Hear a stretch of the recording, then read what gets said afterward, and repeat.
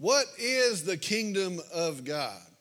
What does it look like? What does that even mean? What is the kingdom of God? When does it start? Is it right now? Is this it? Does it sometimes feel like this is it? Is it later? Is it something that's coming later? Is it something that we're waiting for, that we're looking for? And if that's the case, when will it come? When will it begin? What is the kingdom of God? And then really here's the real question today is this. Does it matter that we know? Is it an essential thing? Does it matter that you would know, that I would know, that we would, or we should be able to answer these questions? Does it matter? Does it really matter that we know? What is the kingdom of God?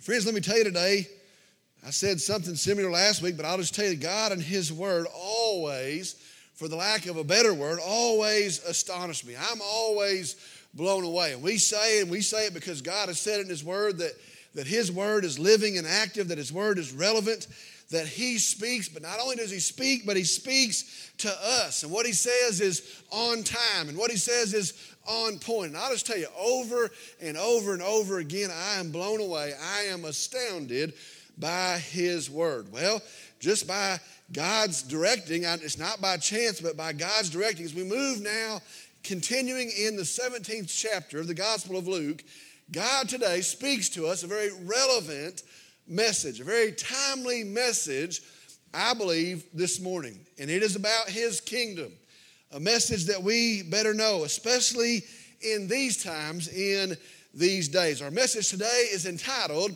The Key to the Kingdom. The Key to the Kingdom. We're going to look at Luke chapter 17, today verses 20 through 22.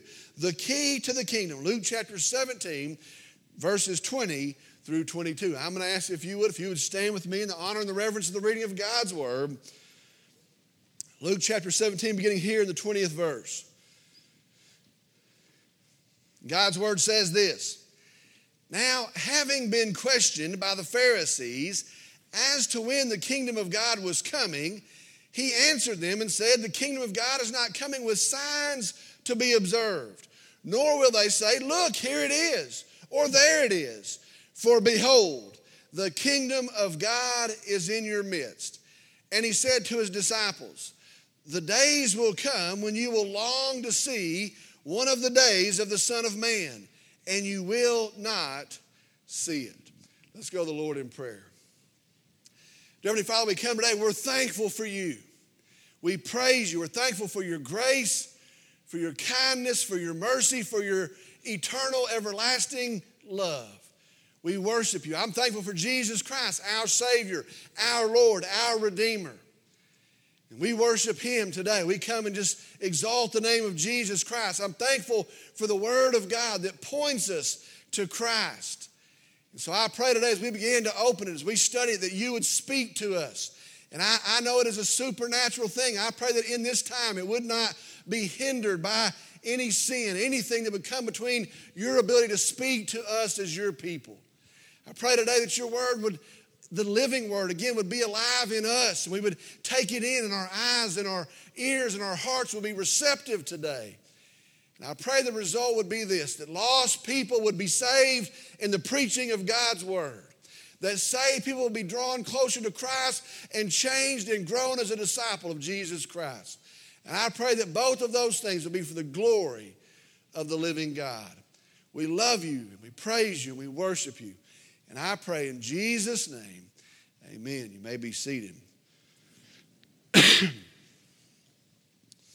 Now, to begin today, be sure our topic today, God's kingdom, is a very complex subject, a very deep topic. There's a lot to see. There's a lot to understand. Some of it is pretty complicated, and it's a very deep, a very complex topic. Well, in order to understand it, in order to grasp it, we have to see it, and we have to observe it in two different perspectives. In order to understand it properly, we have to see it with two different lenses. And so here's a very big concept as we start this study today. Listen very carefully.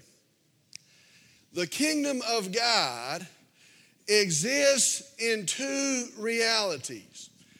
The kingdom of God, it is right now, and at the same time, it is not yet. Now listen to that very carefully again. The kingdom of God exists in two realities. The kingdom of God, it is right now, and at the same time, it is also not yet. Now you hear that sounds like crazy talk. What in the world does that mean? It means this. The kingdom of God through Jesus Christ exists now. And so it is right now. However, the kingdom of God has not been fully yet realized. And so at the same time, it is also not yet. And so we approach it, in order for us to be able to understand it, we're going to approach it by looking at its right nowness. Now I'm just making up words now. We're going to look at its right nowness, and we're going to look at its not yetness. Its not yetness. Now let's look. First, the kingdom of God is right now. The kingdom of God is right now. Starting there in verse 20, the first part of the verse says this. Now, having been questioned by the Pharisees as to when the kingdom of God was coming. Now, having been questioned by the Pharisees as to when the kingdom of God was coming. Now, the Bible says this, the Pharisees, these religious men, these Pharisees, they are asking, and they have been asking, when the kingdom of God was coming. Now, they honestly want to know, when is the kingdom of God coming?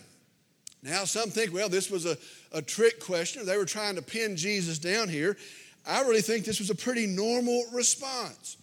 First off, they were looking, these Jewish religious men, they were actively looking for the coming of the kingdom of God. Now, the Old Testament prophets, the Old Testament scriptures, Daniel and other places as well, they told of the coming kingdom. So these religious men, they were aware of that.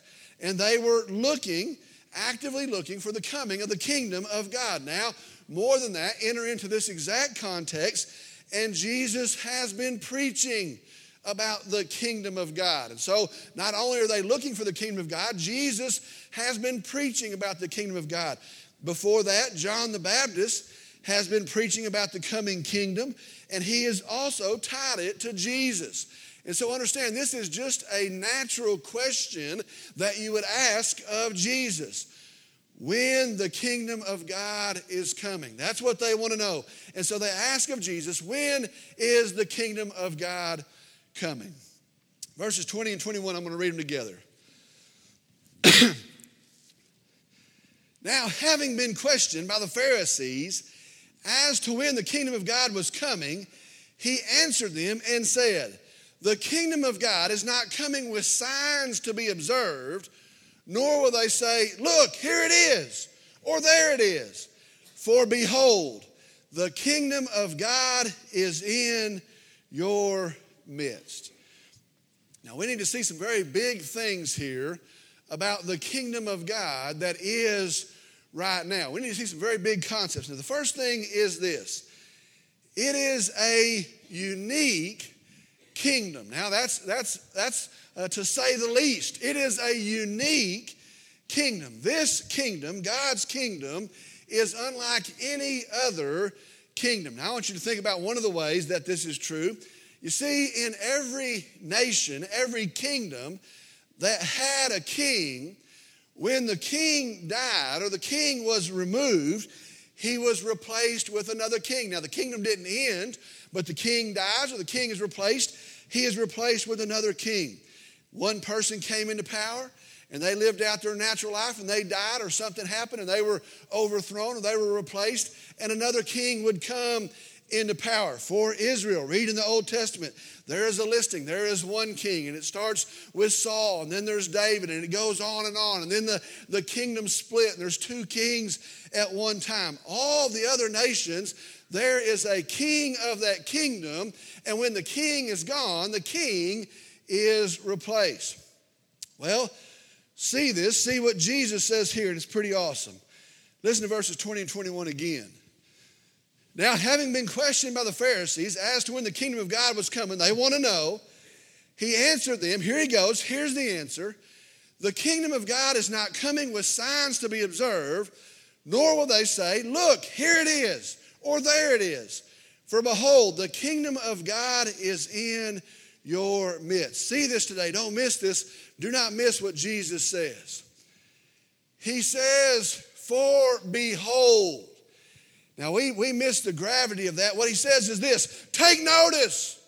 Jesus says, see this. Don't misunderstand this. He says, behold, the kingdom of God is in your midst. Listen to me. Jesus is saying publicly, Jesus is saying out loud, Jesus is saying undeniably, I am the kingdom of God.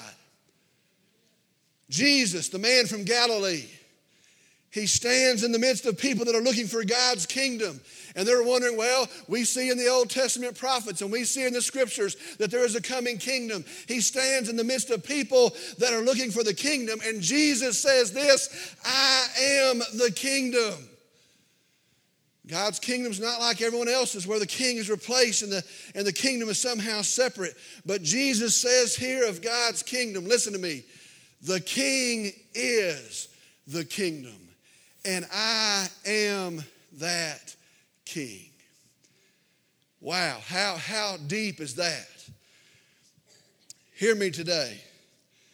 The key to God's kingdom is the king himself. Understand that. That's a big deal. The key to God's kingdom. Everybody wants to know what's the key to God's kingdom. And there's books about the keys to the kingdom, and there's misinterpretations about the keys to the kingdom. Listen to me. The key to God's kingdom is the king himself. And so to answer the question, should we know about God's kingdom? Do we need to know about the kingdom of God? The answer is absolutely yes, because the key to the kingdom is the king himself. And so if you reject the king, you reject the kingdom. But if you find the king, you find the kingdom. And if you embrace the king and you receive the king, then you receive and you enter into the kingdom of God. And so we see here very quickly and very clearly and very publicly, Jesus declares here, he is the centerpiece. He is the kingdom and he is the king. The key to the kingdom is the king. Listen to me. And Jesus makes it clear his name is Jesus.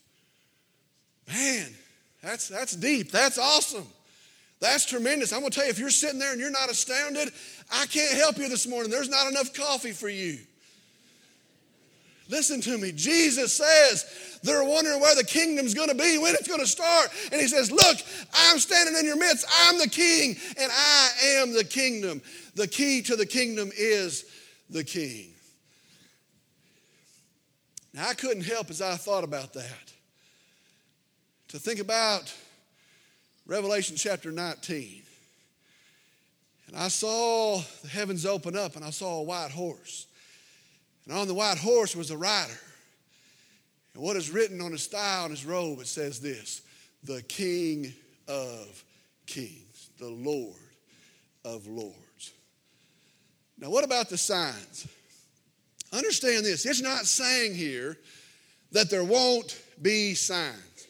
In fact, in another place, he scolds these same Pharisees for not seeing the signs, for misinterpreting the signs. It's not saying there's not going to be signs, but what it is saying here is that the carnal signs that they are seeking, that they're not going to get those types of signs. Now, I want you to understand the context here. He is saying, as he stands there in their midst, he is saying, I stand here as the Christ. I stand here as the Messiah. I stand here as the King, and you don't even see it. That's what he's saying. He's saying here, there were signs, but they went unnoticed. There were warnings, but they went unheeded. He's telling them there were expectations. He would be born of a virgin. He would come out of Judah. He would be born in Bethlehem. He would go to and he would come back from Egypt. There were expectations, and yet he came unexpectedly. The Bible says he came in the fullness of time, and yet they were unprepared in that time. And so he says there, standing as the Messiah, the anointed Christ of God, the Savior for sinners, the fulfillment of the law that condemned them to death, the Lamb of God that freed them from the wrath and penalty of sin. And he stands there in their midst and he says, quit looking for signs. Don't look for signs, but rather start looking for the King. That's what he says. You see, the kingdom's about the King. And the kingdom is the King. And so he says, you're sitting here wanting some tremendous sign and you've missed the King. Today, this week, coming up, we read about the signs in the Bible. We see the happenings with the eclipse and all the stuff that's going on. And we see those things, and there's a sense of expectancy there, and there's a sense of urgency there. And yes, we're supposed to watch the signs, but I want to tell you today, it's still about the King. Don't get so bogged down in all the signs that we miss the King. He says the kingdom is here, and he stands in your midst. It's still about the King. It is a unique kingdom. Second thing is this. It is an unlikely kingdom. It is an unlikely kingdom. Now, why couldn't they embrace it? You ever wonder that? Why couldn't they celebrate it? He says he's the King. This starts to add up. He came from here. He's born here. He was born of this. They actually went to Egypt. They came back. You know what? This is starting to make a lot of sense. Why couldn't they embrace him as the King? Why couldn't they celebrate him as the King? Well, the reason is they were looking for the wrong kingdom. And because they were looking for the wrong kingdom, they were searching for the wrong evidences of that kingdom. Think about what Jesus has just said. The kingdom of God is in your midst. Now see what that means to these guys. The kingdom of God is in your midst. If this is true, this kingdom, its subjects so far are prostitutes and tax collectors and poor people and crippled people and sick and overlooked people. What kind of kingdom is that? If what he says is true, this kingdom, its ambassadors are uneducated fishermen, not wealthy citizens, but working class men, not politically esteemed men, the higher ups, but a tax collector despised by the ranks. And if these are the ambassadors of the kingdom, what kind of kingdom is that?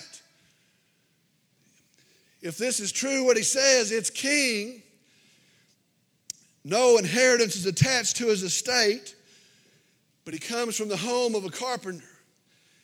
He's not born in a palace, and he's not laid in a finely decorated crib. He's not placed in finely sewn baby linens, but he's wrapped in rags, and he's laid in a feed trough behind an inn where there was no room for him. If that is your king, what kind of kingdom is that?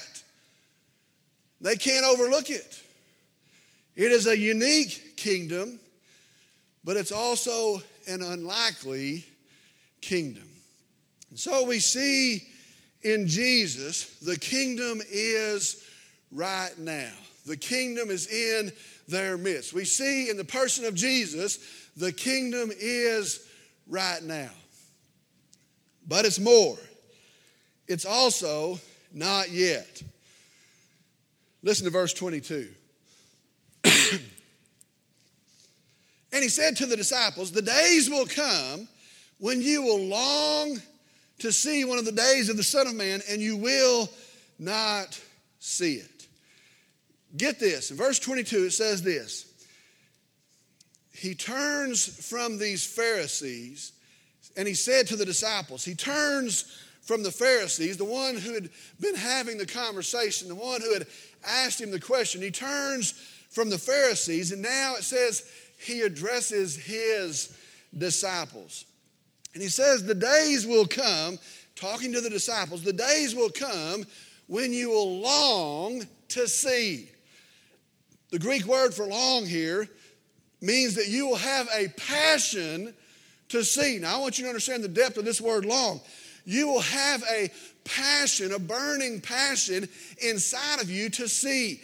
You will have a great desire to see. You'll have an intense longing to see. That's what he tells the disciples. The days will come when you will long, you will have a passion to see. One of the days of the Son of Man, and you will not see it. Now, what it means is this. In these days, as he's talking here and answering the question of the Pharisees, as he now turns and addresses the disciples, in these days, they are with Jesus. They are traveling with Jesus. They are talking to Jesus, and they're walking with Jesus, and they live with Jesus. But he's telling them there will be a day when he is gone. Now we know that that's when he ascends after his death on the cross and his resurrection from the grave, that he's going to ascend. And he tells them there will be a day when he will be gone. And in his absence, he says they will long, they will burn to again be with Jesus. Now, I don't think we can clearly understand that. They have walked with Jesus, and one day Jesus is going to ascend and he's going to be gone from them, and they're going to say, oh, that we could again be with Jesus. And tough things are going to happen, and things they're not going to know the answer to are going to come up, and they're going to say, oh, that we would only again be with Jesus. And as the pressure of life pushes in on them, they're going to say, oh, I remember what we had. Oh, that we would again be with Jesus. What it means is this. While the kingdom is here through Jesus, listen to me, it's not yet fully realized. It's also not yet. And between the days that he ascends and the day that he comes fully and finally in his glory and his kingdom is forever established, the Bible says the hearts of his people will burn to be with him. Matthew chapter 9 verse 15 says it like this. And the attendants of the bridegroom cannot mourn as long as the bridegroom is with them, can they? But the days will come when the bridegroom, talking about Jesus, is taken away from them, and they will fast. Listen to me, the kingdom of God is right now. But also at the same time, understand the kingdom of God is not yet, because the Bible says when the kingdom of God is fully realized, when the kingdom of God is fully upon us, we will no longer long to be with Jesus, but friends, we will stand in the presence of Jesus. We'll be with Jesus.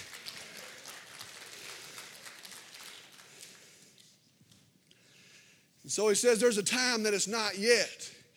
And between the time that he ascends and the time that he comes again, the hearts of his people are going to burn to be with him. Now there's some awesome stuff, great stuff coming up in the next verses. As much as I'd like to keep going, I'm going to stop right here for today. I wouldn't miss the next 20 or 30 weeks.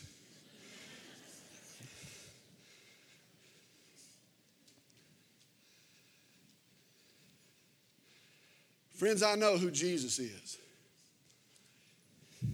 I do. I know who Jesus is. He is my King. He is my Lord. He is my Savior. I know who Jesus is according to his word, not my word. According to his word, I am a citizen of his kingdom. I have been redeemed because of Jesus. I have been forgiven. Right now, I am the righteousness of God in Christ Jesus. There's nothing else I have to do. He has covered me with his righteousness. By faith in my Savior Jesus, I am saved. And I want to tell you what the Bible says of that. I am saved because of Jesus. I belong to a royal priesthood right now. I'm a part of a holy nation right now. By God's grace, I'm a people for God's own possession. Listen, that means this. I belong to him because of Jesus. And I'll just tell you right now, I know who Jesus is. And I'm standing on his promises. And I have a firm foundation. And I want to tell you, on Christ, the solid rock, I stand. And I'll tell you today, I have my hope. And I cling to that hope. And my hope still stands. My Savior is Jesus. Friends, let me tell you something. I'm tired. tired of sin. Tired of what sin brings. Tired of sickness. My friends and my family. Tired of bad diagnosis. Tired of cancer. Tired of standing in hospital rooms, hearing the prognosis. I'm tired of the hurt and the fear and the pain that comes with that. I'm tired. Tired of broken homes. Tired of divorce. I'm tired of people that talked about a covenant relationship and the plan that God had for them. And I'm tired of reading in the newspaper of their divorce. And I know their hearts are broken. And I know it hurts them down to the core of their very being. And I know their stomachs are in a knot. And I know they can't sleep at night. And I'm tired of the broken homes. I'm tired of kids being led astray and captured by the lure of the world. And I'm tired of these kids embracing a cause that's going to walk them to the brink of despair. And then it's going to lead them into despair. And some of them are going to be so far gone, some of them will never find their way back. And I'm tired of Satan's plan and his ploys for our kids. Tired of people that are mean and hard and harsh and hurtful, and they talk one way and they're perceived one way, but when their character's revealed, they're marked by division and divisiveness and slander and gossip, and they tear people apart like a bunch of wolves. God says the end days will be marked by that, but I want to tell you I'm tired of it. More than anything, I'm tired of death. Seen enough. And I'm tired of coming and standing in a suit and being surrounded by flowers and seeing sin's end result, death. It goes all the way back to the garden. I'm tired of the tears, the separation and the hurt. I'm tired of missing people. I'm tired of missing how it could have been. How it should have been. I'm tired of my own sin. I'm sick of it. My hope still stands, but I hope for something else. Picture this. The marketplace is empty. No more traffic in the street. All the builders' tools are silent. No more time to harvest wheat. Busy housewives cease their labor. In the courtroom, no debate. Work on earth has been suspended as the king comes through the gate. Listen to this. Happy faces line the hallway. Those whose lives have been redeemed. Broken homes he has mended. Those from prison he has freed. Little children and the aged, hand in hand, stand all aglow. Listen, who were crippled, broken, ruined, clad in garments white as snow. The King is coming. The King is coming. I just heard the trumpet sounding, and soon I'll see his face. The King is coming. The King is coming. Praise God, he's coming for me. Listen to me, in Jesus Christ, the kingdom is now. We have our hope, and our hope still stands. The kingdom also is not yet, but the kingdom is our King, and the King is coming. Take heart today. The King is coming. Praise God, the kingdom's also not yet. Amen. Let's pray. Let's pray. Dear Father, we come today and I'm thankful for you. And I'm thankful for a king that came and came as a man and humbled himself. You didn't have to, Lord. You didn't need me, but I needed you. I'm thankful for a king that came and he came into his own and they received him not. They didn't just reject him, they spat upon him. Jesus, I'm sorry, it was for my sin. But Lord Jesus, I'm thankful that you went to a cross that I don't have to. God's wrath of sin is poured out upon you and I become the righteousness of Jesus. Thankful for the resurrection Sunday that you stepped out of a grave. And forever you stand as the risen, reigning King. But I'm thankful that the King is coming again. The former things will be passed away and all things will be made new. And we rejoice in that. Lord, thank you. We praise you. We worship you. I pray for some in this hour, Lord. Some in this service that do not have that settled hope. And I pray that they would understand Jesus died for them, Lord, and press it upon them. Lord, you took their payment that they wouldn't have to suffer the wrath of God, your Father's wrath. You took it. You didn't earn it, but you took it. Lord, I pray that they would see that. You defeated death. You defeated the grave. And you stand victorious. I pray for folks to put their faith in you, Lord. Remove the barriers. Remove the pride. Remove the hindrances. And today, let this be the day of their salvation, Lord. Jesus, I praise you and I worship you and I thank you. And I'm thankful that my kingdom is right now and that you stand in our midst. But I'm also thankful for a day when we will stand forever and forever in your presence. We rejoice in that. We love you and we praise you and we thank you. And I pray in Jesus' name, amen.